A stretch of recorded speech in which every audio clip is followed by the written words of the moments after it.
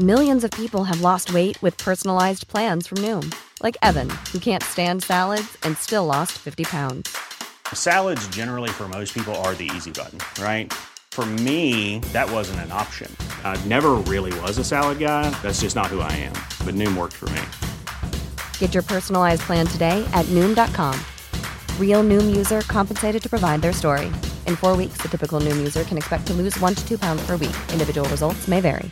Hey, I'm Ryan Reynolds. Recently, I asked Mint Mobile's legal team if big wireless companies are allowed to raise prices due to inflation. They said yes. And then when I asked if raising prices technically violates those onerous 2-year contracts, they said, "What the f*** are you talking about, you insane Hollywood ass?"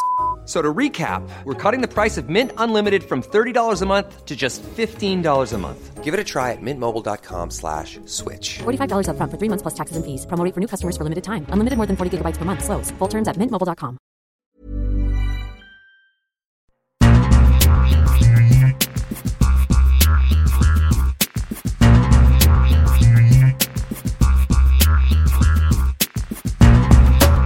Welcome back. Coming up on this week's show, Turner quits the Champions League. Fox lays off soccer producers in cost-cutting measures. MLS tournament to play during Florida's rising COVID numbers. First impressions of NBC's new Peacock streaming service. beIN Sports blacks out Serie A broadcasts in 35 countries. Plus, we have letters from you, the listeners, in our mailbag section. I'm Christopher Harris, a.k.a. The Gaffer, joined alongside my co-host, Kartik Krishnaiyer. Kartik, welcome back, and what an episode to come back on. You took a break for a couple of weeks, and anyone that's been following you very closely has kind of seen the updates from Florida as far as all the COVID numbers and the stats, but what an episode to come back to. This might be a 2-hour special. Yeah, so much going on in the football world and in the world of soccer media, and the restarts in all the European leagues, all the major European leagues outside of Germany, which obviously had already started, and France, which aborted their season. So kind of a soccer overload week, to be honest with you. Yeah, well, so let's start with there too. So we've got a lot of news to get to, so we'll get to that in a little bit. But lots of matches. I mean, this past week I probably watched... watched about 16 or 18 matches, just watching probably 3 or 4 games a day. It's been intense. So I've seen a lot of football. But what for you has been your favourite match that you've watched this last week? Oh, yeah, it was Atalanta-Lazio yesterday on ESPN. And Mark Donaldson and Matteo Bonetti. So you have your top commentator crew on this match. It's a match between 2 top 4 clubs. Lazio is on the doorstep of challenging Juventus for the title. They get out to a 2-goal lead. Atalanta, as they always do, is playing open. They're playing free-flowing football. The first Lazio goal, which happened in 5th or 6th minute, was on an own goal on a counterattack where the retreating Atalanta defender unfortunately got a touch on a cross and put it in the back of his own net. But then Atalanta fights back, and they get a goal back before halftime, and then they score twice in the second half.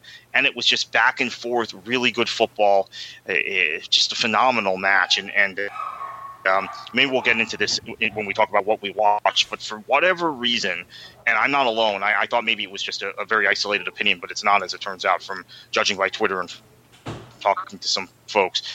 Italy has restarted, Serie A has restarted, and the product has looked more like the product was before COVID than the Bundesliga, Premier League, or La Liga. And I don't know, I don't have necessarily an explanation for that, but we can talk that through. Yeah, I saw. I'm not. Well, you might be right on this one, Carter, because you've watched more Serie A matches than I have. I watched the Coppa Italia semi-finals right before the Serie A came back, so a few days before, and those 2 semi-finals I watched, a lot of missed chances, a lot of players that were not razor sharp.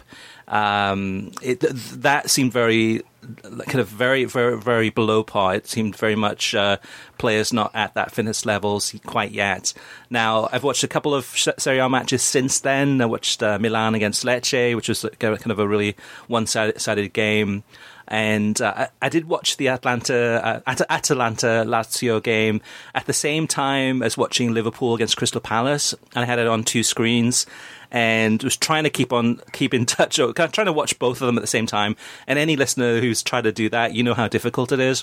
And I was paying more attention to the Liverpool Crystal Palace game just because of the title implications, and also seeing. You mean Liverpool at the top, which has been a little while since I've seen that, and I saw the goals flying in. But yeah, maybe you're right, Kartik. Maybe. Well, what does that say about the Premier League though, too? Because the Premier League, from what I've seen thus far, and it's starting to get a little bit better. I think as far as the games go, and the levels of playing, but it's still not there yet. It's still, you can see that the players are not match sharp. And technically, not that good. I mean, there's been a few goals of wonder and excitement, but for the most part, the Premier League seems to be slower in picking up and getting back to the levels that they were before COVID. Yeah, I think part of that has to do with the lockdown and the severity of the lockdown in England versus the other countries. Now, everybody had a horrible lockdown situation, and initially, early on in the COVID crisis, Italy was the epicenter in Europe. Then it became Spain. But I think also people in England tend to live in smaller homes, maybe don't just have a garden, they don't have a place to walk about. Maybe I'm just searching here for explanations. And then England's case count began to increase a little later than in Spain and Italy. Now, by a little later, I mean just we're talking about weeks, not months, right? Obviously, yep. But I completely agree with that. I think the Premier League matches that I've watched have looked labored. They've been pretty slow. There have been and people who follow me know that I often say the Premier League has a lot more bad giveaways than people want to. Say it does because of the entertainment value, but the bad giveaways have been more noticeable in the Premier League this past week than I think any time in the past. Now, here's maybe the real kicker: we're used to really active and engaging crowds in England. We're used to really active and engaging crowds in Germany. Spain, not as much, but in Spain, we're used to there still being some kind of crowd influence. Italy. Quite honestly, we're used to watching matches where, okay, if there's a crowd, they're behind a track, they're not very vocal, or people like me are mentally tuning it out because it's the Lazio ultras or the Inter ultras, and it's these really kind of undesirable elements in supporters groups. So I think Serie A playing in front of empty stadiums is not. It's not it doesn't seem as abnormal as those other leagues playing in front of empty stadiums, if that makes sense. Yeah, no, that's a good point. It's not as drastic because what we heard before, unless you were playing in front of, in Juventus's new stadium, which is one of the exceptions, but for the most part, the crowd is usually pretty subdued. Even in the San Siro, sometimes at times during some games, it's background noise, but it's not really front and center. But that's the thing about the Premier League, though, too. I mean, obviously, I love the Premier League, I love watching it, love the history, the tradition. I mean, some of these clubs. But it's not the same without the fans and the atmosphere, and where the Premier League really is kind of specializes in what makes the Premier League different.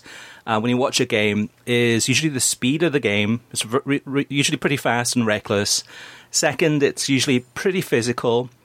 And then third, it's the fans and the atmosphere, the crowds, the singing, the banter, the back and forth.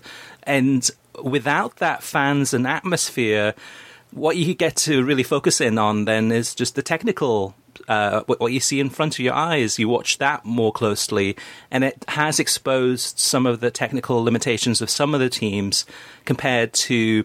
Now, I've been watching, the last week or so, I've been watching a ton of La Liga, and even the clubs, Villarreal, Valladolid, Granada, some of these teams are definitely less glamorous.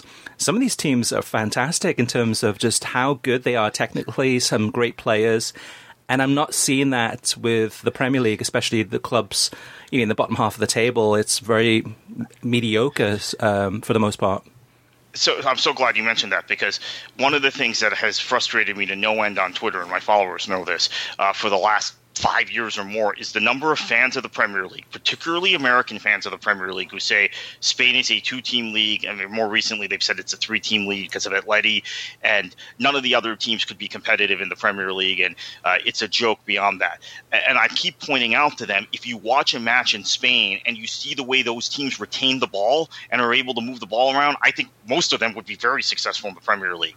And it's a matter of style, it's a matter of tactics, it's a matter of kind of football. But so many of the Premier League fans, and again, I think it's more American fans than fans across the globe, only know one type of football, which is Premier League football. And because a game is slower and more technical in Spain, or maybe they're not watching at all, but if they are, because the game is slower and more technical, they assume it's inferior. And that's just not the case, particularly with La Liga. I think, and I will go again on record saying this, I think top 10, top 12 teams in La Liga could all hang in the top 6 in the Premier League. But that's the thing. Go ahead.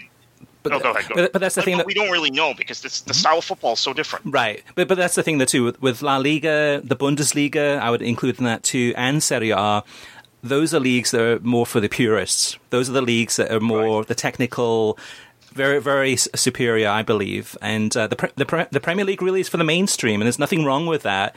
I mean, with the Premier League, but there is an allure about the Premier League that you don't get with other leagues. There's almost like a force that makes you want to know how the Premier League teams are doing, what incidents happened in matches, what managers said. And if you don't know what's happening in the Premier League, some people would think, okay, what do you know about soccer? It is the go-to league that pulls you in. And if you're not watching the Premier League, you mean, for a soccer fan, it would be kind of a strange, like, why aren't you watching the Premier League? Because everyone else is. Yeah, there was somebody who commented on my Twitter this week who I know is a big soccer fan, watches MLS, watches the Bundesliga, I think is into La Liga also, that told me, I haven't watched the Premier League in years, and I turned it on, and it was horrible.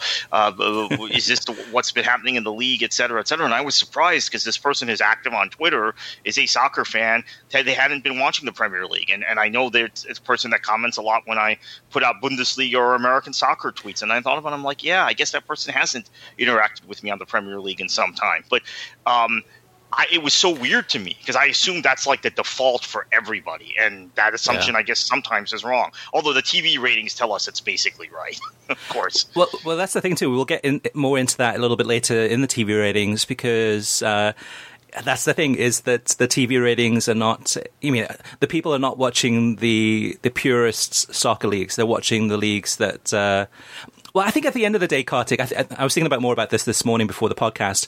It comes down to, what team do you support? I mean, what's your number one team? And for me personally, and it's the same goes for you, the listeners, is the team that you support the most, because some of us have more than one team that we support, but the major team that we support, that's what we gravitate to.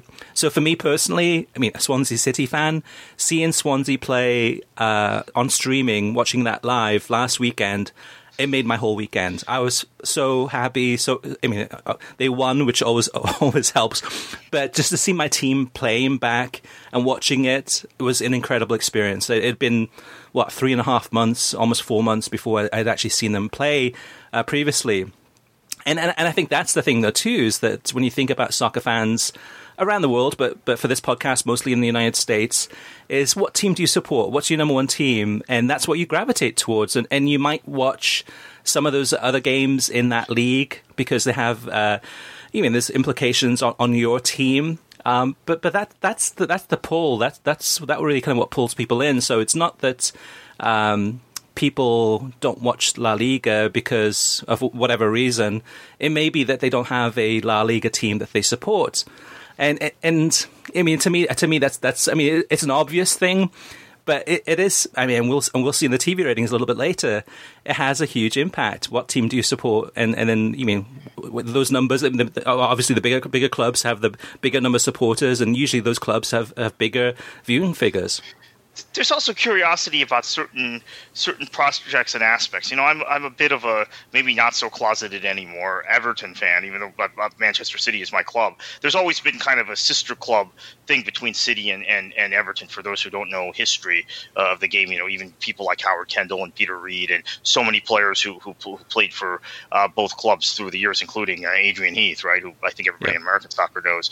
And they were always the second kind of people's club in the two great Northwestern cities. So I have an interest in Everton, and I'm not watching the Premier League at all, Chris. I'll admit it. This weekend, I'm watching Serie A, I'm watching La Liga, I'm watching the Bundesliga. Right? Obviously, Dortmund-Leipzig was a big game that I watched start to finish, and Everton's playing. I'm curious about Ancelotti and this 4-4-2 and the work that's been done. I even post for all the people who are following me for COVID information and political stuff. Hey guys, next 2 hours of soccer, I'm watching Everton.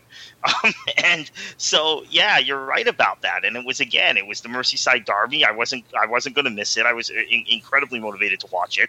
And on that match, by the way, I think couple things. One, hearing Arlo White, he mixes some really good statistical analogies, and he brought up Paul Rideout's goal at Wembley in 1995 in the FA Cup final, last major trophy Everton's won. He does some really good stuff during these broadcasts, and then he brings up American sporting analogies, right? Which I think, in my mind, have no applicability to what's going on the pitch. So that's kind of the good and bad about him as a commentator. And in that match, I thought it was really interesting to see a derby at Goodison without the fans, Chris. Mm-hmm. I think may have helped Everton, and they were the better team, and they should have won. There wasn't the sort of kind of pressure that they normally feel, because they haven't beaten now Liverpool since September or October of 2010. I think it was October of 2010, and they've even played in cup matches, so that's 20 matches or so that they played that they haven't beaten them. This was the kind of freest I had seen Everton. They were playing without fear. Now, maybe that's Ancelotti. Maybe that's Ancelotti now having some time on the training ground without matches post-COVID lockdown by post-COVID I mean in the UK, not in the US, obviously. Right. But there was something about them not having a crowd, and I wanted to mention this morning, Chris, that maybe clubs that have historically been snake bit. Another one to look at in Spain would be Valencia, because Valencia has always had this love-hate relationship, because they have such a passionate supporters base that sometimes the pressure is too much. But I felt like Everton played freer in this match and should have won. They should have gotten all 3 points without a crowd at Goodison. Yeah, frankly. Yeah, for sure. And looking at my notes from the game, I wrote. I usually write notes before the podcast. And I wrote, I can hardly hear the crowd noise, virtually non-existent. Player voices are more easily heard. And that's one good thing about this match. I mean, the match itself was pretty boring. I thought it was a poor first half, and the second half wasn't that much better either. Everton should have won this match, definitely, and they played exceedingly well. But And I'll do a spoiler here. I mean, the number of viewers who watch this game in the United States was 1.2 million people, which is a huge number. I mean, and that's something that, going back to the crowd noise for a second, though, too, is just that I guess the Premier League has figured out, how to do it. I'm still not that happy with it. I still think the Bundesliga is much better. But they figured out something in between where, okay, it's not hideous and it's not too obnoxious. It's kind of like in between, and you get to hear the players more easily. The one thing that when watching this game, though, Kartik, came to mind for me was that, and this has got very little to do with this game, but how long has it been since we've heard a John Champion commentary? And this was a game that I missed John Champion. I mean, obviously John Champion doing the Premier League last season, but it's Amazon. I guess if you have Amazon, well, in the US, Prime in the UK, in the US, I mean, MLS matches, right? Which would have been a lot of them in the MLS's back tournament. But the thing that I also want to mention then on that score is we've gotten into a point with the Premier League with John Champion now in the US doing US-based games that you either have a match called by Peter Drury. There's a class of commentators. It's Peter Drury and everyone else for me now. And again, it's when Drury calls a match, I take note. I'm listening to the commentary as much as I'm watching the match, and he's guiding me through the match. I think with other commentators that are still calling Premier League matches, and this is not a shot at anyone, but this is just more praise for Peter Drury. They're calling the match, and it's kind of the commentary is nice, but you can live without the commentary. If Drury is calling a match, as he was the other day, was Spurs West Ham, right? Yeah. I'm drawn into that commentary, and I'm listening to him as attentively, and whoever his co-commentator is, as attentively as I'm listening to, as attentively as I'm watching the match. So that's something that I think has happened over the course of the last few years, as you've seen so many of the commentators that we kind of got accustomed to around the league, the John Champions, the Martin Tylers. Martin Tyler does fewer matches now, the Ian Darks, and so many other commentators that we were accustomed to. Rob Hawthorne's another one. They'll come to mind as we keep going through the show. I don't need to name them all, but I think you get my point. Yeah, well, that's the thing about the Bundesliga. I've got a newfound appreciation for the Bundesliga and the level of their world feed commentators. I mean, it's fantastic. I mean, that's one takeaway from the Bundesliga being where they had a monopoly on soccer for about 3 to 4 weeks is the Kevin Hatchards or the Phil Barneys and the Lutz Pfannenstiel, etc. I mean, some really, really good commentators. And with the Premier League, I missed John Champion. I guess the last time I heard a John Champion call would have been an MLS game on ESPN, and so maybe the first week of the season. It's been so long. I don't know. I miss John Champion. Now, if you'd watch some of the classic Premier League matches on NBCSN in the middle of all of this, more often than not, John Champion was calling them. It was pretty unbelievable. The ratio of John Champion to non-John Champion was probably 1-to-1. Half the games that they showed. So you would think it would be Martin Tyler, right? If you're thinking historically, who would call most of these big matches. But it was actually John Champion, I guess, because they were taking the international feed, right? If they were taking the Sky feed, it might have been different. But so I have gotten my fix of John Champion, and obviously when the MLS is Back tournament begins, if it begins, as people who follow me know, I'm solely obsessed with COVID numbers in Florida for the last 3 weeks, and while I haven't been on the show, and I'm very alarmed by it, but we'll get to that later. But if it does begin and conclude, you'll hear a lot of John Champion, I'm sure, during that tournament. So one more thing before we go to the news, and that is this past weekend was a historic moment, so to speak, for the Premier League and NBC Sports, in that they had their first game ever shown on Peacock, which is the new NBC Sports, or actually a new NBC streaming platform that's scheduled to launch to the general public on July 15th. So the game was Bournemouth against Crystal Palace. It was the late game on Saturday. All the games that are available on NBC Sports Gold are available on Peacock. And so I'm a Comcast subscriber. I get my internet through Comcast. I don't have cable television through them. I've cut the cord, so to speak. I still need them for the actual internet service, though. They got me there. But with the internet service, if you do subscribe to Comcast, you can get they give you a free Flex box, which is a streaming over the top streaming device. So I said, okay, well, if it's the Premier League, I had held off on actually getting this, but because of the Premier League, I said, okay, you know what, let me go ahead and get it and see what it looks like. Hooked it up, was able to log in, hooked it up for the game, and had a chance to poke around a little bit with Peacock just to kind of get a feel for what it is. And as soon as the game was over, I unplugged it, put it back in the box, and stowed it away.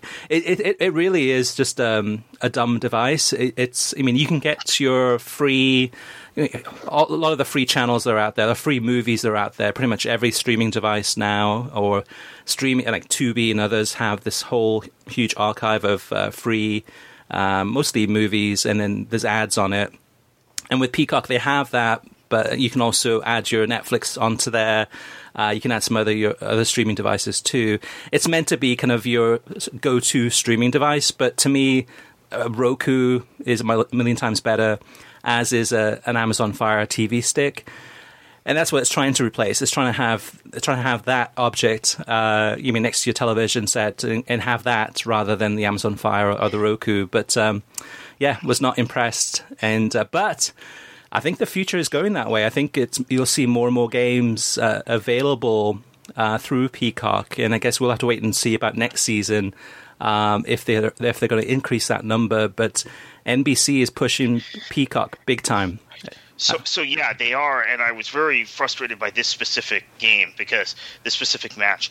Like I said, I've been focusing on Serie A, Bundesliga, La Liga over the weekend, but David Brooks is back, and he was arguably probably one of my top 5 favorite players in the Premier League the previous season when he was fit. Right. So this is his first match back, and I'm excited. I'm like, okay, and it was later, so I am going to watch Bournemouth Palace, and didn't even think. I assumed, okay, I know the West Ham match, West Ham Wolves is on NBC, so the 2:45 match or 3 o'clock match Eastern time, that'll go back. That'll be on NBCSN. NBCSN, and there's some other sporting event on. And then I realized, oh my goodness, that's right. Rebecca Lowe did say that earlier in the day, right? When I was flipping channels.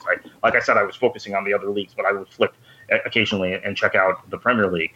Oh my goodness, I'm not going to get to see this match. And I was excited about this match for one player. So no, I have not seen David Brooks in his return. Bournemouth's not playing well, right? And the Ryan Fraser situation has intensified their problems. But I missed a match that I was going to watch because it was on Peacock, and I do not have Comcast, so it's not available to me yet. Right. Yeah, the only way you would have been able to see it is to subscribe to NBC Sports Gold. And pretty much, I think up until now, I think I've refused to do that. I think maybe no, actually, I just subscribed for a little while.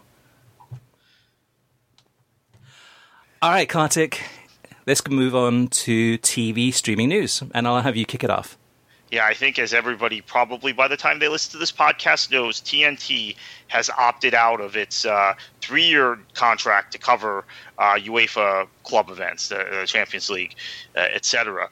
And this means that the tournament resumption of both Champions League and Europa League, which are going to happen in August, are now as of now not on U.S. television. Now, Chris, obviously, there are any number of things that can happen. I don't anticipate it would not be on U.S. television, but Turner has opted out of their deal early. And I guess there was a trigger in their contract that they were able to exercise to do this. Yeah, well, that's a strange thing, too. Speaking to sources within the business, they were saying it's really strange and very rare that you'd have an opt-out clause like this, that a broadcaster could say, during any stage of the tournament, we're not going to show any more of it. Thanks, but here you go, UEFA, you can have it back. That was very strange, so I'm not sure if there were... That doesn't make any sense at all, so I don't know if Turner was a little bit lackluster or a little bit uncertain about the Champions League anyway, and the lawyers wanted to insert that clause just in case it didn't work out. But yeah, what it means for listeners and what it means for viewers in the United States is that we don't know yet who's going to show the English language Champions League games for the remainder of the tournament, which begins in early August, and that'll be both the Europa League, which is I think the round of 16 second legs, and there's a couple of I think round of 16 legs too, actually 4 games in the Champions League before it moves to the quarterfinals. So for the rest of this season, so for August, and most of the finals, the finals for the Champions League and the Europa League are at the end of August. And then for next season right now on the English language side, we do not know who's going to broadcast those because Turner Sports has quit the Champions League. It'll go out for bid. I'm sure that UEFA has already started discussions with the ESPNs of the world, the CBSs of the world, maybe even the Foxes of the world, maybe even NBC, etc. The thinking is that this makes total sense for CBS, if they're ready, to go ahead and begin with the Champions League a season early, and they may not be quite ready to go in, full steam ahead with a studio and those things, but at least for the the actual rest of this season's Champions League and the Europa League, maybe they can put that on CBS All Access, and maybe a couple of those games on CBS over the air, and use mostly the world feed so that at least they have something there, and it's maybe not the finished product, so to speak, and then to focus this summer for the month or so that they'll have to work on it, to focus on their coverage for next season and then build it up from there. But we don't know. It could go a whole bunch of different ways. But what we do know is that Univision still has the Spanish language rights, and really this one to me says a lot about the mistakes that Turner Sports have made since day one. The mistakes they made was that they didn't get the Spanish language rights. So throughout this whole Champions League under Turner Sports, we could go to, sometimes Univision will have the game over the air, free to air, Una Más, Todo N, etc. So whether you speak Spanish or not, you could easily find the Champions League on the Spanish language side. And those numbers have been huge. And I'm sure Univision was celebrating on Wednesday when they found out this news, because this really solidifies their spot as the go-to place for the Champions League. And for the English language side, for Turner Sports, and actually, it's not just Turner Sports, though. It's Turner Sports and Bleacher Report. But to me, it's just a catalogue of huge mistakes that they made. And towards the end of the coverage that they were doing, it got better when they figured out, okay, let's just do one studio. Let's figure out all the problems with BR Live and let's fix those. And I think they were finally getting to a point where they were starting to actually do some good coverage and learning from their mistakes. But at the end of the day, Kartik, this is really kind of a black mark on Turner Sports and Bleacher Report. This will not go down in the history books as a success. This will be a failure, a huge failure. Yeah, and obviously Univision is the big short-term beneficiary. I said earlier American television. I meant American English language television. Univision, a lot of us have already started watching more matches on Univision. I have in the last two seasons. But I thought Turner's best hour was probably the last hour, ironically, that they had Champions League coverage, which was a studio team of Kate Abdo, Stu Holden, and company, Moadu, after the Liverpool Atleti match, as COVID was beginning to strike Europe, as there was positive reports coming out about players. They did a really good job that day, that Wednesday, that final Wednesday in which they covered Champions League. And I thought, okay, maybe they've turned the corner. And as it turns out, that was the final time they would broadcast the competition.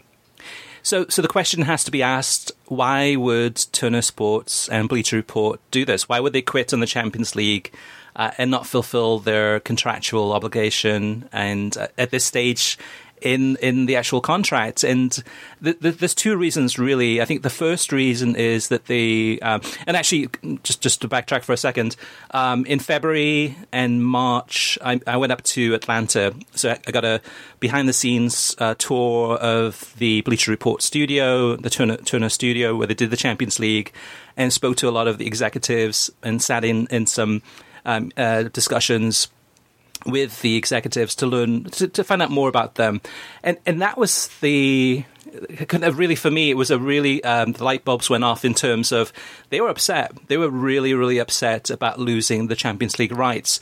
And they were upset because they had only been into the current cycle for just over a season. So basically a season and a half into the current 3-year cycle.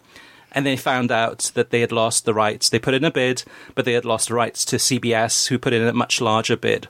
So they were pissed. They were angry. They were upset. They were disappointed. And it's all those things combined.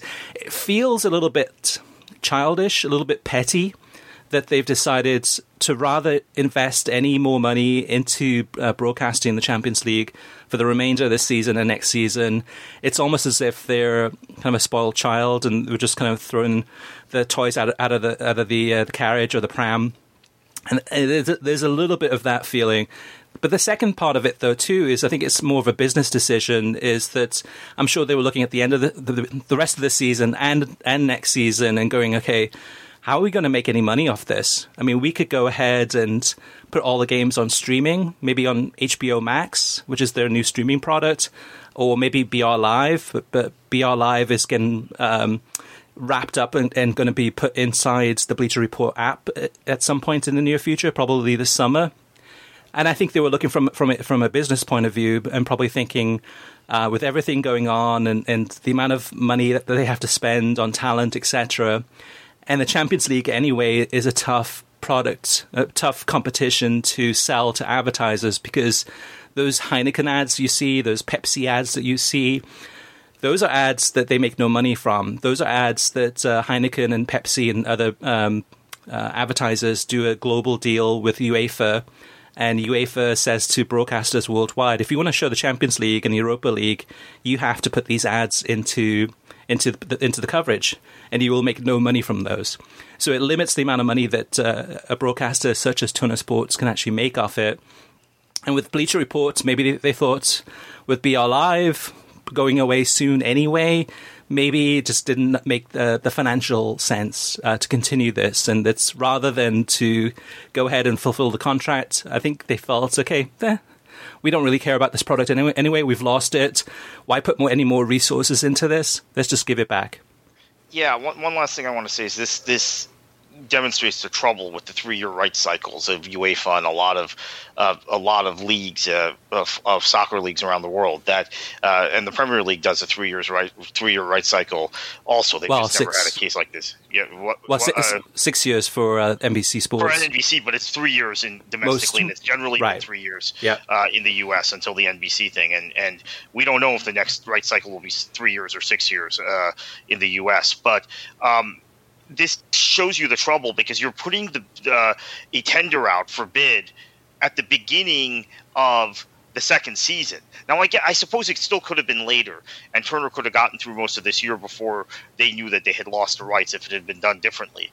But this happened to Fox also. Remember, Fox was in the middle of their next to last season, and we didn't UEFA didn't officially announce it, but you and others had reported, Chris, at the time, Turner had gained the rights. I think a full year and a half before they actually assumed the rights. So this is an issue with 3-year rights cycles, and broadcasters who throw a petulant fit, as Turner appears to have done here.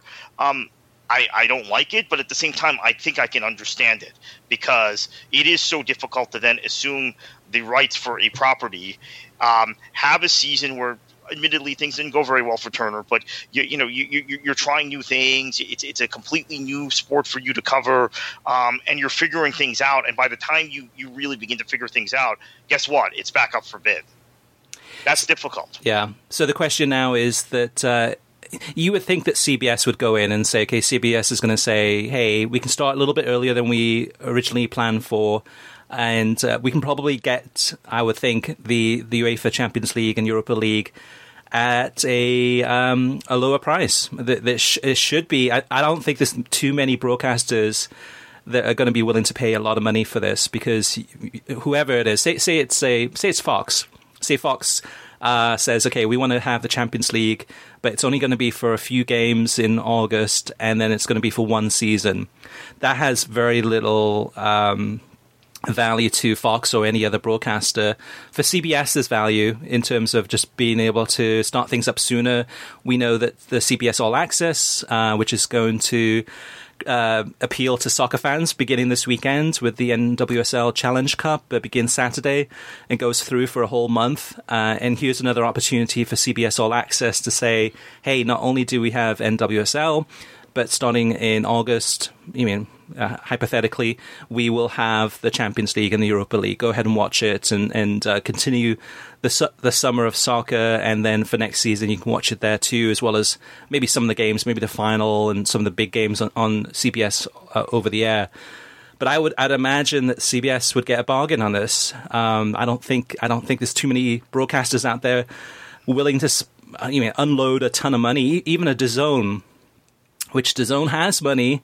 They want to get into the US market outside of just boxing and fighting. This is an opportunity, but again, for one season, is it really worth it? I mean, what does that give you?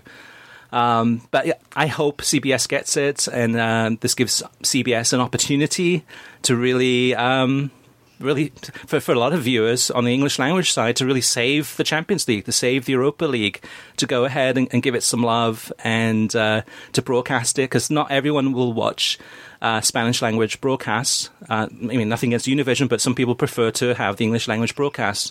So CBS, this is a huge opportunity, and if you get it, best of luck to you. All right, Kartik, speaking of television, streaming, and all that business, the second piece of news in the TV streaming news segment is that Fubo TV has signed a carrier distribution deal with ESPN. This is huge news because this really puts Fubo, they were already on the map before, but this really puts them in as the number one sports streaming platform in the United States.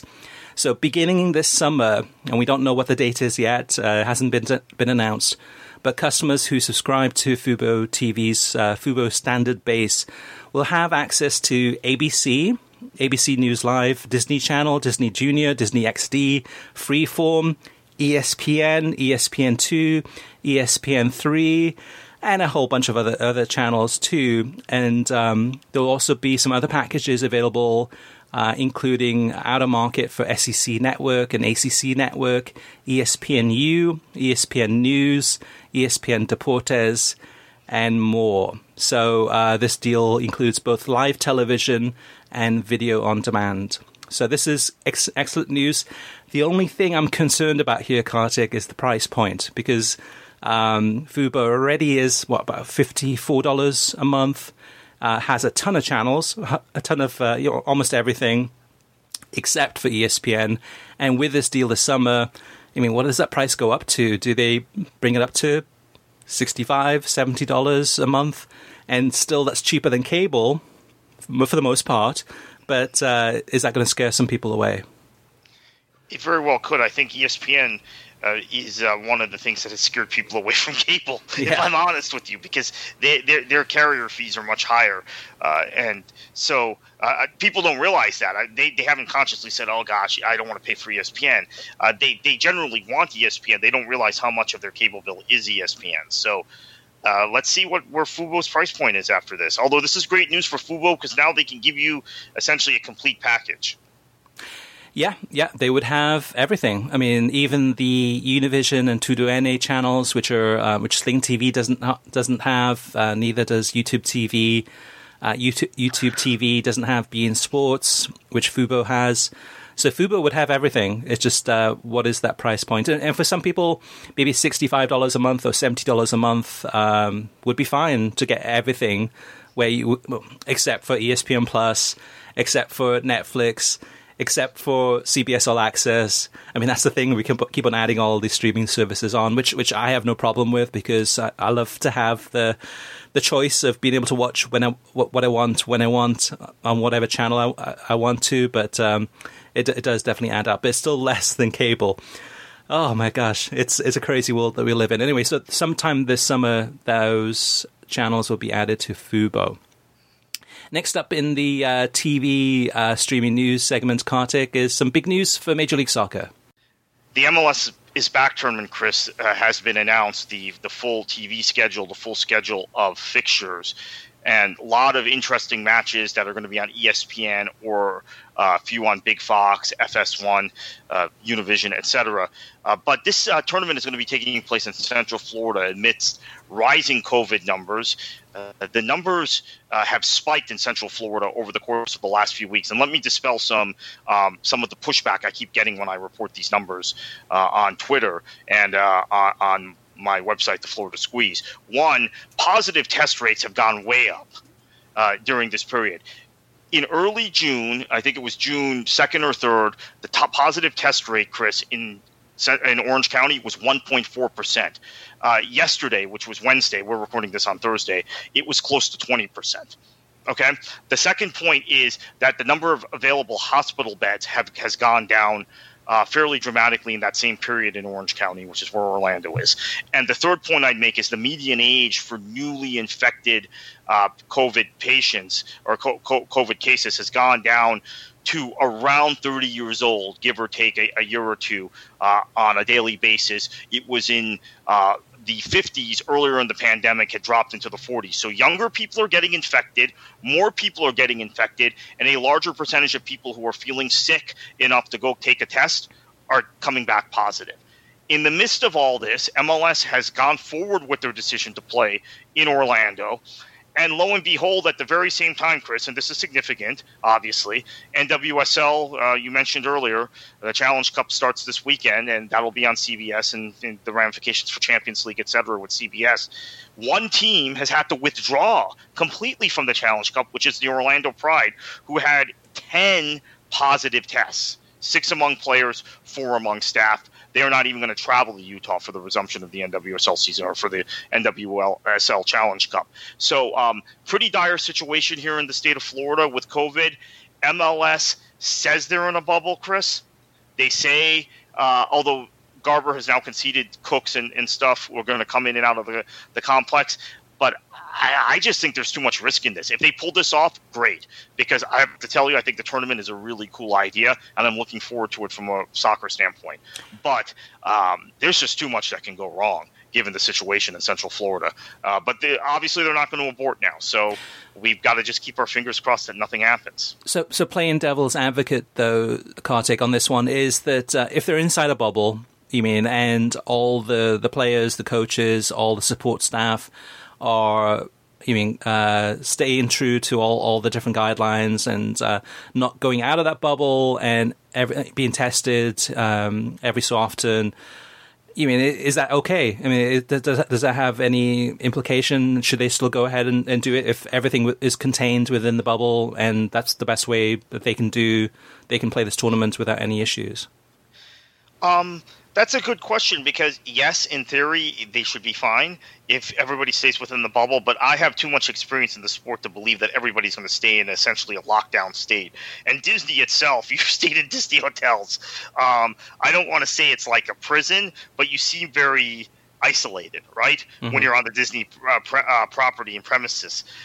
It only takes a few players saying, you know what, let's go out for a night on the town. And Orlando is a kind of a legendary party town in the state of Florida, which I think everybody knows, which is reportedly what happened with the Pride, right? Some of their players went out, and that's what happened. They went to bars, etc.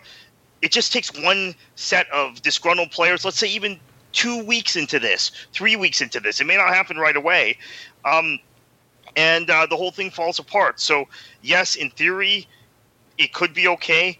I think in actual practice, it's going to be very difficult to keep everybody on side, disciplined, and locked down for now, obviously, there'll be some teams that are eliminated and leave, right? Yeah. But the teams that are more successful keep everybody locked down for what will essentially be, including the training, the pre-tournament training, 6 or 6.5 weeks.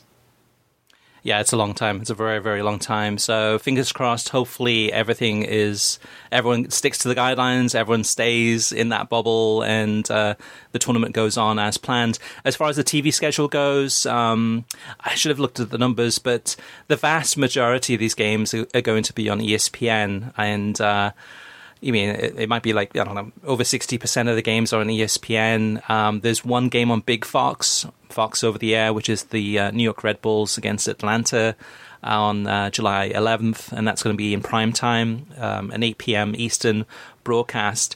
And there are some of the games on FS1 and some on Tuduene, but again, the large majority on ESPN.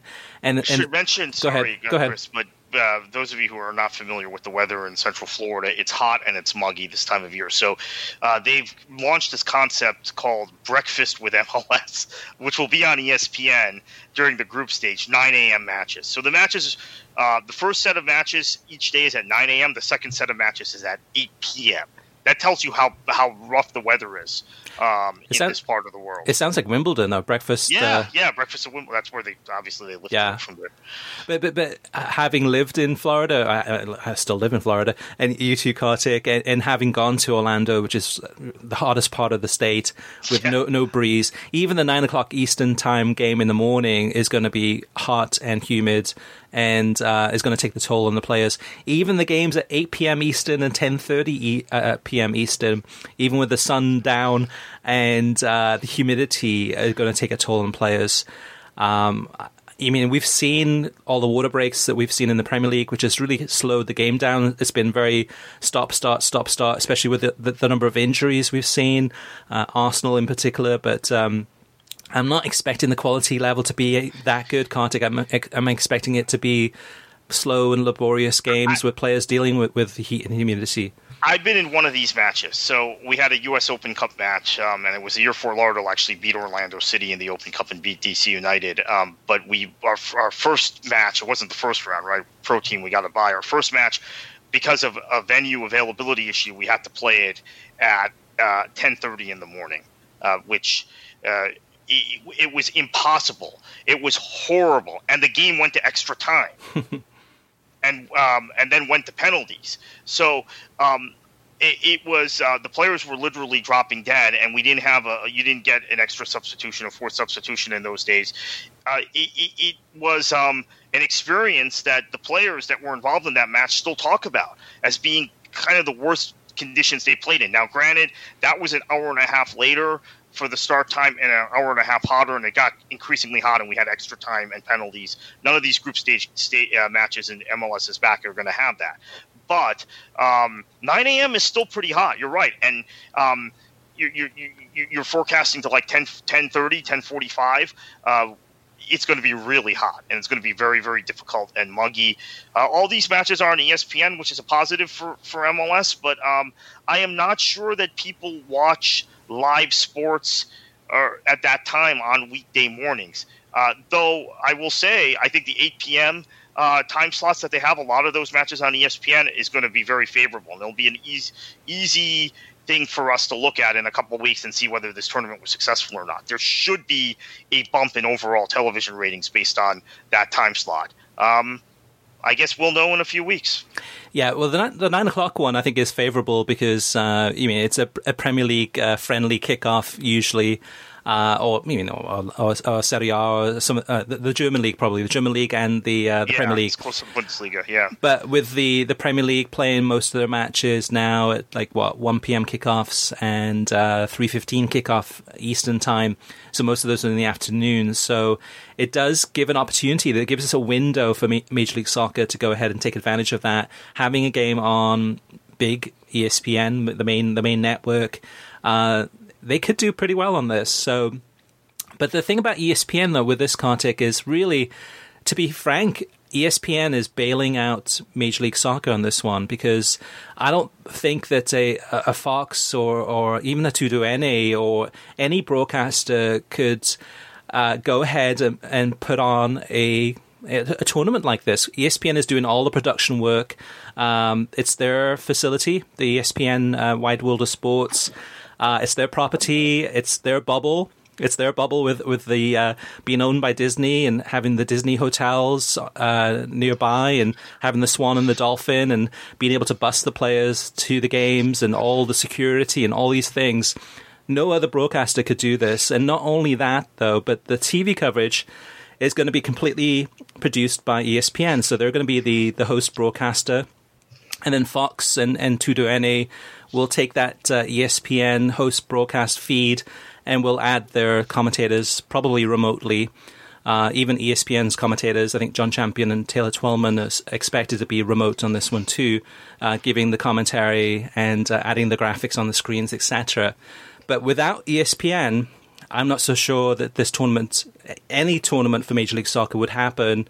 And with ESPN's expertise in broadcasting and in production and in soccer, I'm sure that they'll do the best that they can with what they have. But I'm curious to see what this is going to look like because, again, it's wide open park with 20 fields and concerns over the audio and what it's going to look like, and also the playing level. But I will watch this for sure and hope that they pull it off because it's going to be a huge undertaking. This is going to cost them, ESPN, millions of dollars to pull this off, and they're going to go in, as you can see from the TV schedule, they're going all in to try to make this into something and to make it a success. And I hope that it is successful. The other thing about this too, Kartik, is that with so few games on Fox, I mean, at the same time this week we heard that Fox had layoffs, over 20 people, mostly in the production staff area, including one of the top soccer producers at Fox Soccer. And they're going through some tough times. I understand that NBC Sports, too, is also having layoffs. And it's a tough time in the industry. But you have to question, with Fox losing the Bundesliga and getting rid of a lot of the production staff, and really, for the most part, other than Major League Soccer and the FIFA tournaments, really being out of the soccer game. So I wonder and I question Fox's how much of a priority soccer is to them for the future, with them really kind of making a lot of pullbacks and layoffs and cuts. All right, Kartik, so moving on to one more news item, and that is that beIN Sports has shut down Serie A broadcasts worldwide in the regions where they have the rights. beIN were enraged when Serie A gave the Saudi Super Cup rights in 2018, and also a lot of Serie A clubs have been playing games in Saudi Arabia. And of course, for a lot of our listeners, we know that there is a political battle between Saudi Arabia and Qatar. And this is one of the results of it. In response to this going on with Serie A, that beIN Sports now has their coverage of Serie A blacked out in 35 Asian and Middle Eastern countries. And from what I understand too, is that beIN Sports is saying that they're not going to pay Serie A for the rights to these games that they have. So not a good time to be Serie A. Not a good time to be beIN Sports, and beIN Sports really are going all in on this whole fight against digital piracy. But it seems to be that for the most part, they're on their own in this one. And this is a huge. I'm sure if you're Serie A or if you're another another league around the world, you're looking at this pretty close and saying, okay, hey, this could be my league if in the future. So it'll be interesting to see what happens on this one, Kartik. Yeah, it will be. I think this battle between Saudi Arabia and Qatar is really affecting football in so many ways. Broadcast television, obviously, with BOutQ and beIN Sports, but also even the hosting of Super Cups and things like this. So it's hopefully the political situation gets resolved quickly, because I don't think it's been good for football. Yeah, the other thing, one more thing about this too, is that Saudi Arabia, I think it's KSA Sports, which is the Kingdom of Saudi Arabia, is also looking to take away the Bundesliga rights from beIN Sports in certain countries too. I believe probably the Middle East and in Africa also. And so Saudi Arabia is looking to potentially start launching their own television networks, and just again, it seems to be in spite, just trying to battle Qatar. And using sports as leverage and trying to manipulate things in their best interests. It's a really messy situation, and of course money talks. Both the Kingdom of Saudi Arabia and Qatar have enormous amount of petrodollars. So this is unfortunate. This is something we would not like to see. All right, moving on to TV ratings, Kartik. I mentioned it. I gave the spoiler, but the big one was Everton against Liverpool on NBC on Sunday. A rare game that was on in the afternoon or mid-afternoon Eastern time. Also on Telemundo too. And the viewing number for this game was 1.2 million viewers.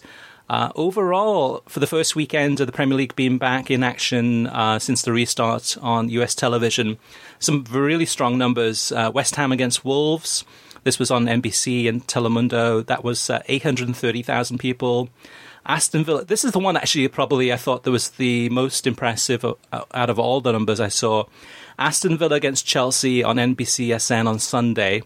This was the 11:15 a.m. kickoff Eastern time. Also on Telemundo too. 785,000 people tuned in for that one. Christian Pulisic, you think, Kartik? Yeah, I think also these time slots were helpful, actually. But yeah, Pulisic, I guess, helps on the Chelsea thing, and obviously he had an impact when he came on in that match.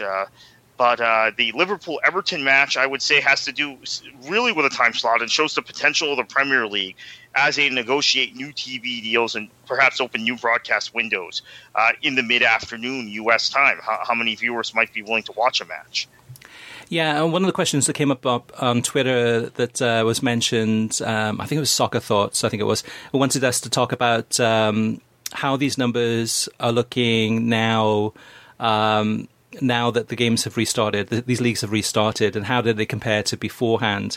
And I would say that the big number, the Everton-Liverpool, the 1.2 million, is probably just about right in terms of where that would have been even before all of us, before COVID.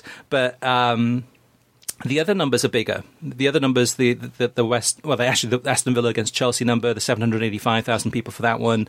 The Friday number, the Spurs against Man United on NBCSN and on Universo, 575,000 viewers for that on a Friday afternoon.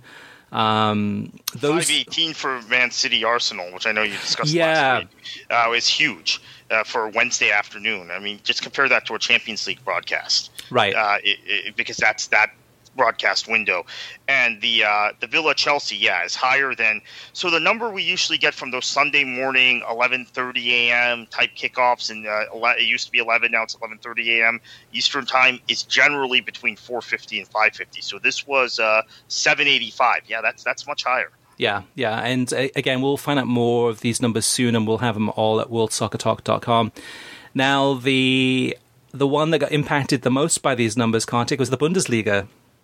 And I think it's one of those things that I know I've always said it too, that the Bundesliga is a great league. I love watching it. I love the clubs and the way that this league is run and the talent level. But at the end of the day, when the Premier League comes along, people gravitate to that and will not be watching the Bundesliga. And we saw with the Bundesliga, when it had no competition, that the numbers were roughly between 300 and 400,000 people watching that on English language television. Plus the Spanish language, it ended up being about 500,000 in total, which is great numbers for the Bundesliga. Now that the Premier League has returned, and now that La Liga has returned, the numbers from this past weekend, with an asterisk, because Bayern Munich has already won the title, and but RB Leipzig against Borussia Dortmund on FS2 on Saturday was 67,000 viewers. And then Bayern Munich against Freiburg on FS1 on Saturday at the same time was 65,000 viewers. And to me, personally, that tells me that that's pretty much the hardcore Bundesliga audience. Is you're talking, maybe double that. So maybe 150,000 to 200,000 people are interested in the Bundesliga in this country versus, say, the Premier League, which you're talking about anywhere from, at a low point, probably 500,000 to, a couple of million or a few million, depending on what game it is and who's playing at the same time. Are you disappointed by those numbers, Kartik? I'm also disappointed that Fox showed Bayern and Freiburg on FS1 and the bigger match with second place on the line between Dortmund and Leipzig on FS2. And the FS2 number, this is a rare. Maybe the first time it's happened in the 5 years Fox has covered the Bundesliga, the FS2 number was actually higher than the FS1 number, which shows that they made the wrong selection of match. Yeah, and even for this weekend, which is the last day of the regular season of the Bundesliga, the FS1 game that they've got scheduled, I think, is Wolfsburg against Bayern Munich. And we have the TV schedule at worldsoccertalk.com, but anyway, they always put Bayern Munich at FS1 guaranteed in that spot. I wonder if it's contractual, because it just does not make any sense. They've already won the title. Yes, they have a big fan base. And yes, we see that the numbers on FS2 are actually greater than FS1, which says a lot, because FS2 numbers are usually abysmal. I wonder if there is anything contractual there where they have to put Bayern Munich in that slot, or if it's just more of a somebody thinking like, Bayern Munich's going to get the most number of viewers no matter what. Well, that's not the case in this point. All right, Kartik, listener mailbag. I know you were away for a couple of weeks, so we've got a lot of comments from this past week from people. First up is Tim Murphy. Tim says, curious if your fine website has a regular listing of English Premier League games that are available in 4K. DirecTV has at least 3 channels devoted full-time to 4K, and they regularly carry at least one Premier League match per week in 4K. With the return of the Premier League last week, I noticed that the Man City against Arsenal game on June 17th and the Spurs-Man United match on June 19th were scheduled for broadcast in 4K. Well, Tim, I do not have a direct answer to that question. I do know that DirecTV and Comcast Xfinity both have some games, and it's not a lot, but they have some games in 4K through those TV providers. So I think on the Comcast website, there's a page that lists the games that are coming up. They're going to be in 4K, and the same with DirecTV. So if you're a DirecTV subscriber or a Comcast X1 subscriber with a 4K television, and you might have to have a 4K package on top of that too. Definitely check out those programming guides. That's probably the best place to check, because I could have the listings on worldsoccertalk.com, but there's so few games, and there's so few TV providers that offer the games in 4K that at this point it doesn't make sense at this point. Next up is Disco George. The discussion on the podcast about MLS's approach to the MLS is Back tournament reminded me of something that was brought up about MLS on TV a few podcasts ago. Your argument was that most MLS teams have no identity, and you used Real Salt Lake and Sporting Kansas City as an example of something that wouldn't catch the interest of the country at large. The thing is, if the league office didn't equate identity with tifos and 50,000 attendances and actually tried to develop some of the stories around Major League Soccer, there are narratives out there that could attract audiences. Real Salt Lake and Sporting Kansas City have one of the few organic rivalries in the league, one that has been built up over years between both the players and the fans, and encompassed controversial endings in both regular season and playoff matches. But since it doesn't have a cute rivalry week name and there are no big-name foreign stars involved, the league and its TV partners just pretend like it doesn't exist. So the old trope that the smaller clubs are all the same and never do anything interesting continues to prevail. Kartik, what's your take on this? Yeah, I think that's true, that they do have a rivalry. It's been developed, one, because Colorado, which is the team geographically in between them, have had not many active fans and have at times not been very good. To be perfectly blunt about it, and even when they are good, the Rapids are just kind of there.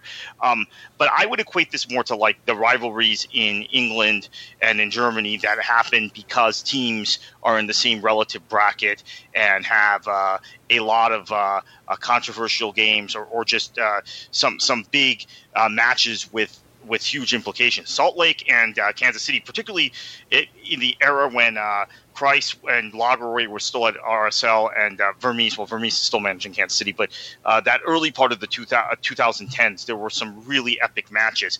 The rivalry I compare it to, I guess, is Sunderland and Coventry in England, a rivalry many people don't know about. But they were always kind of in the same bracket for many years, whether they were in the top division or in the second division, and they were an incredible amount of coincidences where they played in critical matches or one impacted the other's survival or promotion. Yeah, I think if I remember correctly, it was JP Manning that got really upset with me on Twitter about the podcast we had a few episodes ago, where I mentioned San Jose. Actually, I don't think I mentioned San Jose, but JP brought up San Jose as an example. And San Jose has a very rich history actually even before Major League Soccer and within Major League Soccer. But it's a team that from last year's TV schedule, other than the games, the Cali Classico games, which are twice a year, I think there was zero number of games from San Jose that were on national television.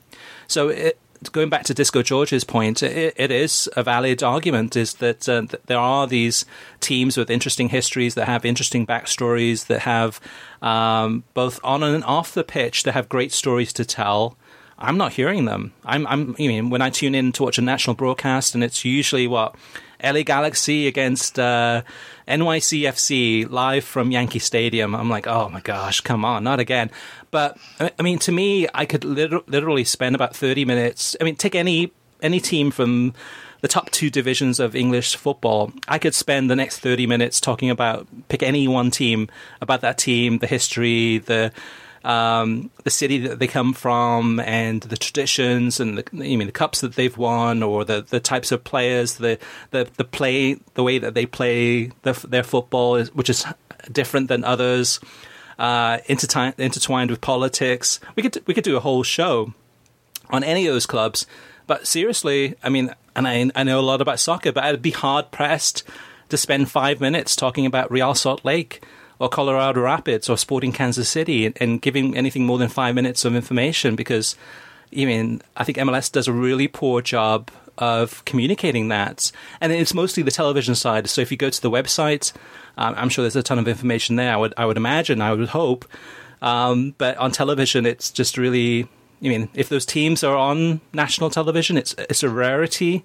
Sporting Kansas City is probably the exception there, but for the most part, those other teams are ignored. It's really as if they don't exist, which is a shame.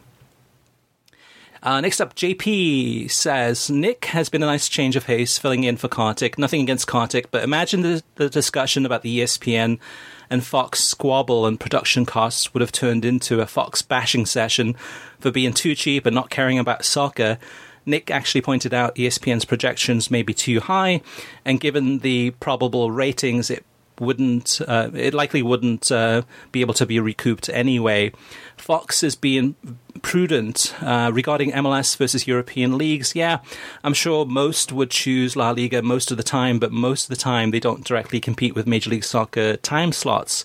MLS's competition is other US sports, as Edwin has already commented. To beat a dead horse, EPL and other European leagues would see a ratings dip if they directly competed with US sports time slots, as seen when NFL is in season for afternoon matches. I'm not sure I agree with that, though, Kartik, because, I mean, and that's the thing, we will never know. We will never know what the ratings are like for Premier League games during prime time on US television. The closest we can come to it is ICC, and depending on which summer of ICC you look at, and look at some of the games that were shown in prime time, some of the numbers were huge. Some of the numbers were big numbers. Some of the numbers were small. It's just... I don't know. It also depends which teams there are. So if it's Man United against Chelsea in an ICC game, as opposed to, no offense, but Everton against, LA Galaxy, I mean, the numbers are going to vary drastically because of the size of those fan bases. There was a game, Everton LA Galaxy, right? Yeah. We went to that match. Yeah. You and I were in Miami, there, right? Yeah. Yeah. I had forgotten about that. You said it, and I thought, oh, that's a ridiculous example. But yeah, there was actually an ICC match between those two teams. Yeah, I think that's absolutely right. But I also think that what we have found is that if events are on ESPN, there just seems to be a credibility about them. And I can't explain this among and it comes from a lot of soccer fans who are also fans of other American sports. There's a credibility that Fox doesn't have. I mean, I guess NFL fans tend to like Fox, but there are people who complain to me honestly about Fox coverage. Since they took over the U.S. Open rights in golf, the USGA rights. People complain about that. They complain about their coverage of college basketball. They complain about their coverage of Big Ten football versus when matches are on ABC or games are on ESPN or ABC in that conference. So I think the Fox thing is pretty universal. Quite frankly, I think they've made improvements in soccer. I think they've done a lot better the last few years than they were several years ago, but it's still not at the same standard as ESPN, in my opinion, and in the opinion of many others. Well, that's the thing, too, about the whole discussion about the production costs and how much a Fox broadcast of a Major League Soccer game compares to a ESPN broadcast of an MLS game, too. And, I mean, Fox is, I wouldn't say cheap, I mean, like, prudence is probably a good word that JP mentioned, but it's a lot less than what ESPN is spending. So either ESPN is spending a lot more than they should be, or maybe that is the real legit number, and that's an accurate number of what it should be. And then Fox for a same game is spending $50,000 less. And maybe which we've seen actually from a lot of the Fox MLS broadcast, they scale back a lot. They don't have as much maybe talent or as much people kind of in the stadium. You can definitely notice a big difference. But going on to the next comment, which segues perfectly into that, from Turfit. Turfit says, I'm not a fan of Fox, but $125,000 per match is outrageous for production costs when a lot of these matches will be lucky to get 125,000 viewers, especially on FS1. Cost of productions should be lowered since it's all in the same location. Coming off a lockdown, how will they recoup money from advertisers? Articles that I have seen state most businesses are cutting back on advertising to recoup money they have lost during the lockdown. Next year or two may be bad for leagues that are renewing their TV contracts, and MLS is one of them. And also the next year or two will be hard on broadcasters that are tied up in overpriced contracts with leagues if they are not able to keep their sponsors. Yep, that's... Turfit, you're spot on. This is a piece of analysis I've been sharing myself with several of my friends privately. Absolutely right. Yeah, and that's the thing, though, too. I mean, the world has changed. I mean, going back to the Turner comment, too, about, Turner quitting on the Champions League, I'm sure a lot of it was from the financial aspect of it. They were looking at the budgets, going, okay, we're contracted, we're obligated to spend this money in the next 12 months, and looking at the advertising, looking at the dollars coming in, can we break even? And are we going to lose money on this next 12 months, or say 13 months of the Champions League and Europa League? And is it worth it? Should we just pull the plug now? And I'm sure that was part of the reasoning why they considered doing that, and ultimately decided to go ahead and give it back to UEFA and let UEFA deal with it. It's not a good place for any broadcasters at this point. I mean, so many of them have had layoffs. So many of them have lost money. So many of them are in a tough spot. And a lot of these contracts are worth, hundreds of millions of dollars, if not billions of dollars. And for whatever reason, again, going back to our very earlier point a couple of hours ago, UEFA and Turner agreeing, the lawyers agreeing to have an opt-out clause in there to allow Turner Sports to go ahead and just pull out without any contractual issue in there, to stop them, prevent them from doing that. That's really strange. And I'm sure UEFA is probably regretting that right now. All right, next up is addition by relegation. I'm a teacher and thus off right now. I'll watch the 9 a.m. kickoff games, but few others will. Robert says, maybe I'm naive in my support for Major League Soccer, being a football snob who believes watching what they consider the best football is not going to help build football here. I have seen some terrible games watching the EPL and La Liga. So, Nick, watch what you want, but your opinion is meaningless as far as I'm concerned. On a different topic, you could sure see the difference between the Bundesliga and the Premier League games. Dortmund looked really good. Leicester versus Watford and Arsenal versus Brighton were fairly poor games. Leicester better get it together if they want to stay in the top four. At least Arsenal continues to look like a bottom 10 team with all those millionaires running around looking so overpaid.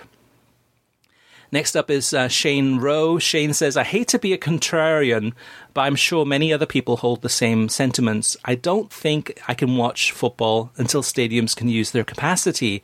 The virtual attendance gimmick is an insult to football values. Fans have to be in attendance. It's a community game. The viewing experience is just horrid. The lack of physical fans just makes broadcasts incomplete products. And Kartik, with you not being on the podcast for the last 2 weeks, if you had to rank the crowd noise / virtual fan experience for the leagues that you've seen so far, who would be number 1, 2, 3, and 4? Well, the Bundesliga would be 1. The Premier League would be 2. I would say that when you're talking about this, though, I'd go back to the point I made initially. Serie A seems more normal because we're not used, with the exception of the new Juventus Stadium, as you mentioned, and a couple other places. Livorno times has had really good atmospheres, etc. We're not used to having great atmospheres at Serie A matches. We're used to just having to watch the football, and sometimes watching the football isn't satisfactory when the competing league has great ambiance, great kind of color around the match, and great football as well. Now, with all those things having been eliminated, and then nobody has actual crowds, Serie A is holding up really well compared to the other leagues. So I think maybe they're the big winner in all this. So I would say in terms of the foul crowd noise, and pumped at the broadcast, I give the Bundesliga the nod on that. But I think overall, this whole idea of closed door stadiums, and again, it's early, and I take your point on those Coppa Italia semifinals. They weren't very good. The final was better. Napoli played really well in the final. Yeah. Serie A is the big winner of this week because it seems like it's more normal than and the football's been really good too, but it's more normal than the other leagues. Yeah. It's a good point there, Kartik. My four, and I may have changed it since last week, but number one would be La Liga, and when it initially launched, I didn't like it. I was like, oh my gosh, the crowd noise is just so subdued. It's so mellow. But it made me think about it too, because most of the crowd noises in La Liga are mostly mellow. You hear the buzz of the noise of the crowd, and unless it's Real Madrid, or if it's Valencia is the exception. Valencia, or sometimes Atletico, or sometimes Athletic. I mean, but for the most part, if it's a Villarreal game or something like that, it's more of kind of a mellow noise, and you hear a little bit of noise, and that's what we get from the artificial crowd noise with La Liga. And it seems to be, and I can't guarantee it, but it seems to be the virtual fans, where they have they've painted the seats virtually in all of the La Liga games. That seems to have improved week by week. So as far as the way they've designed it and spread it out a little bit, and watching a game and not seeing the empty seats, I think subconsciously and consciously makes it more appealing to me. So I think they've got the right balance in between those two. The Bundesliga, I'd put number two. Excellent crowd noise. The empty seats is kind of glaring, but it's reality. And then I think number three would be probably Serie A with a total silence. But it is what it is. That is reality, right? And then number four is the Premier League. And the Premier League is just that the crowd noise is just so disappointing for a league that has one of the best crowd noises other than the German league. It's just a lot of nothing. It's just. And they've topped off the bottom sections. I thought Man United, Old Trafford, the way that they topped their sections off and had some of the messages there, and I thought Liverpool, those were better, but not a big fan of the tops overall. All right, what a crazy world we live in, Kartik. Last comment, this one's from Raymond Orozco, and this one's definitely up your alley. Some people complain about the lack of different champions in the top European leagues, and this is coming from Raymond Orozco.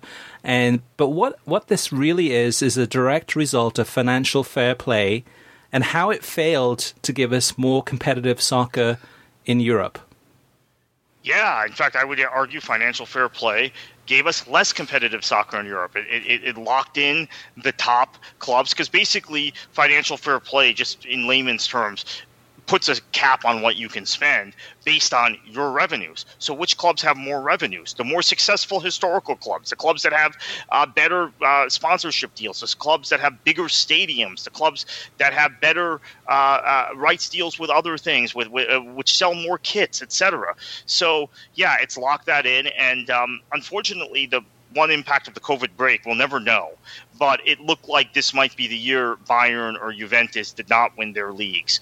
And in fact, I think what the COVID break did in Germany is it gave Hansi Flick a couple of weeks to really kind of implement a new system, a new style with Bayern. And you saw Thomas Müller and Leon Goretzka in particular. Those two players just elevate their games upon the restart. And Bayern pulled away from Borussia Dortmund and Leipzig and the chasing pack. And And we're recording this on Thursday with Lazio's loss to Atalanta on Wednesday.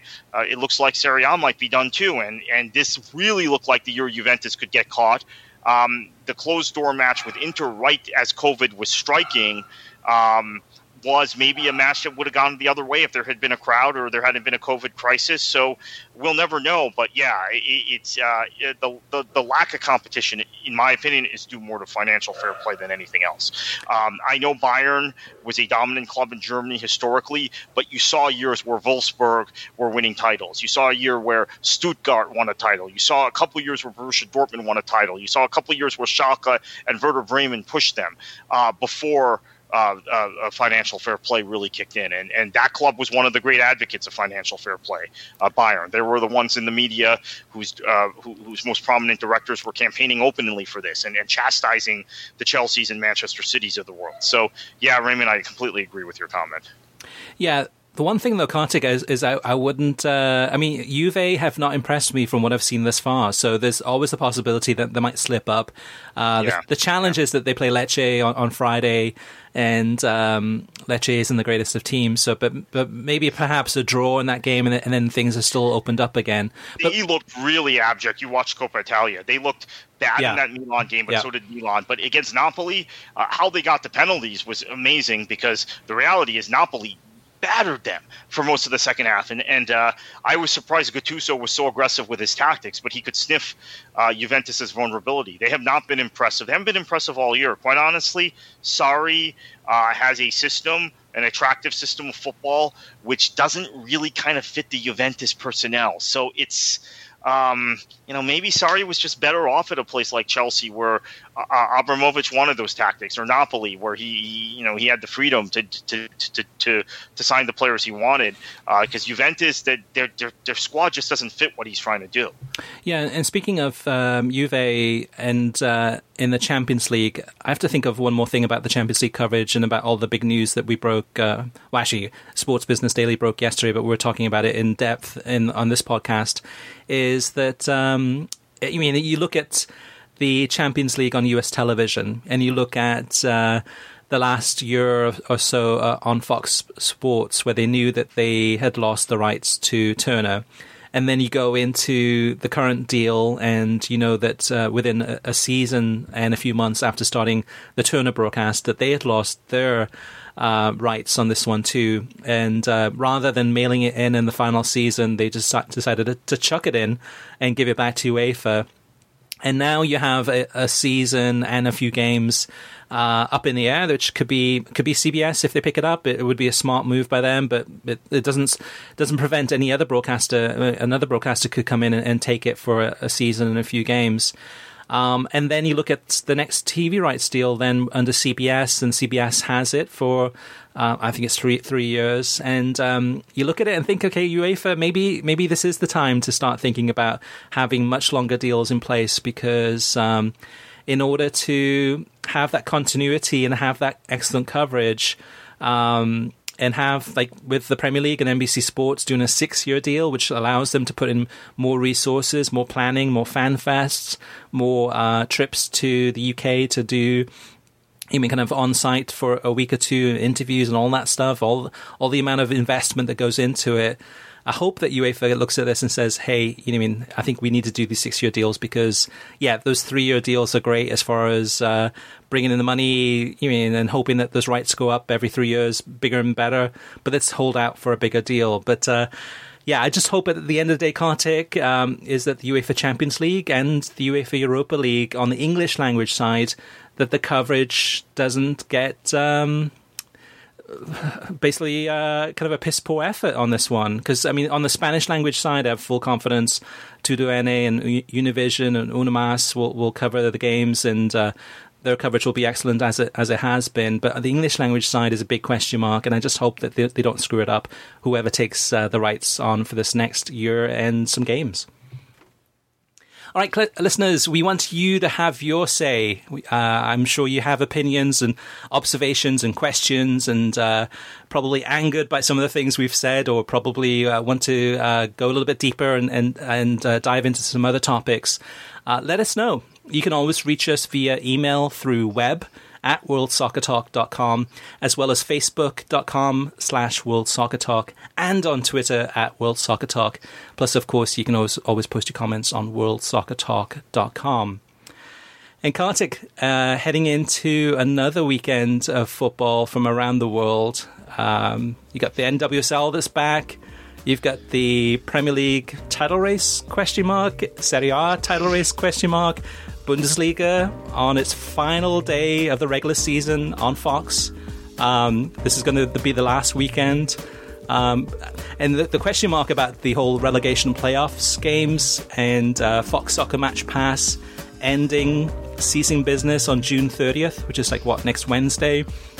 A lot of question marks about where those games will end up being shown, if they're shown at all. Man, there's so much going on, but what should they do? Enjoy your football.